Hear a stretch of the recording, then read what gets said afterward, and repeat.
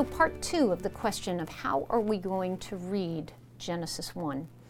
Now, of all the scientific questions that are swirling around out there, I am not a biologist, I'm not a geologist, and I don't really feel qualified to answer those questions. But I am a theologian and I am a biblical studies person, and I do feel qualified to ask the question, what is the biblical author trying to communicate? And the way I'm going to answer that question is I'm going to dive into the text that he has left me, and I'm going to look for patterns. I'm going to look for messages. I'm going to look for priorities. So let's take a look at Genesis chapter 1. What do we see in the pattern that the biblical author has left for us? Well, we clearly have a 7-day structure, which is crowned with the Sabbath. How do those 7 days relate to each other? Well, as we look at day 1, we see that God creates day and night. In day 2, we see he creates the waters above, which from the worldview of someone from the ancient Near East means the heavens, in which the air is and the birds fly, and the waters below, which from that worldview would be the oceans and the related waterways. And then in day 3, we see that land is separated from the water, creating a third habitat, which is the habitat of dry land. And this is the pattern here. Genesis day 1, day 2, and day 3 create 3 habitats, or even 3 kingdoms. There is day and night, there is the air above and the oceans below, and there is dry land. Now circle back and take a look at days 4, 5, and 6. And to our great surprise, we see that God has now created inhabitants for these 3 habitats. And so in day 4, the sun is commissioned to rule the day, and the moon is commissioned to rule the night. And the language of rulership and dominion is used. Day 5, which relates back to day 2, the birds are created to fill the heavens, and the fish to fill the seas. And then day 6, well 6a, we see that land animals are created to abide upon and fill the dry land. Do you see the relationship between days 1, 2, and 3 and 4, 5, and 6? Now, it doesn't take a rocket scientist to see that the climax, the apex of Genesis chapter 1 is the creation of humanity. Humanity's creation gets more text, more time, more verbiage, and more celebration than anything else that's happened up until this point in our presentation.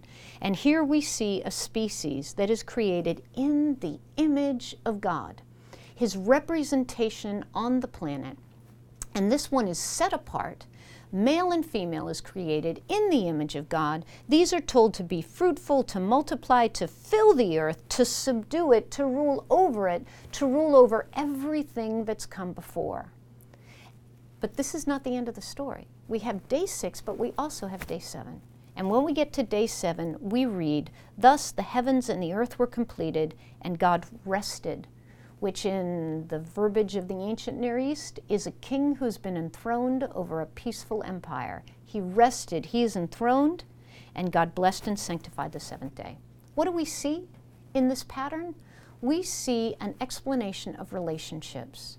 We see in Genesis 1 not a discussion of the fossil record necessarily or of dinosaurs, but a discussion of who God is, what his relationship to humanity is, and what humanity's relationship to the planet is.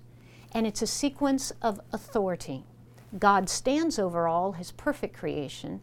Under himself he's created a steward, as Psalm 8 says, just a little below the angels, but then above all the created order. What is Adam's task? To rule, creatively rule and direct this planet for the glory of God and the cause of the kingdom. This is God's perfect plan. What are the essential theological messages that come out of this? Well, they're clear. God has created. He is not embedded in his creation. He doesn't have to do battle with his creation.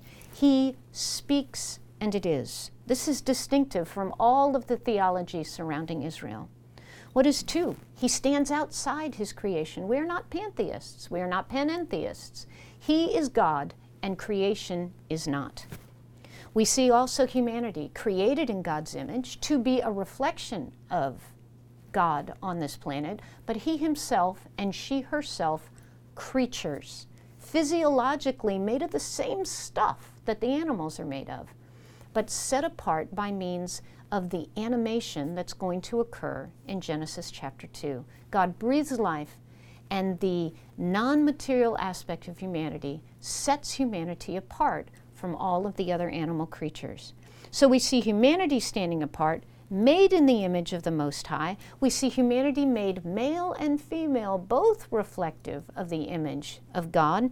Man and woman, shoulder to shoulder, set as stewards of this creation.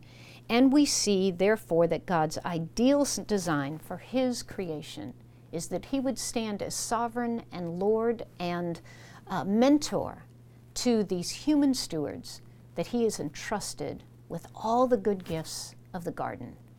This is Genesis 1. This is clearly the intention of the biblical author. Exactly where dinosaurs fit in, I'm going to leave that to the biologists.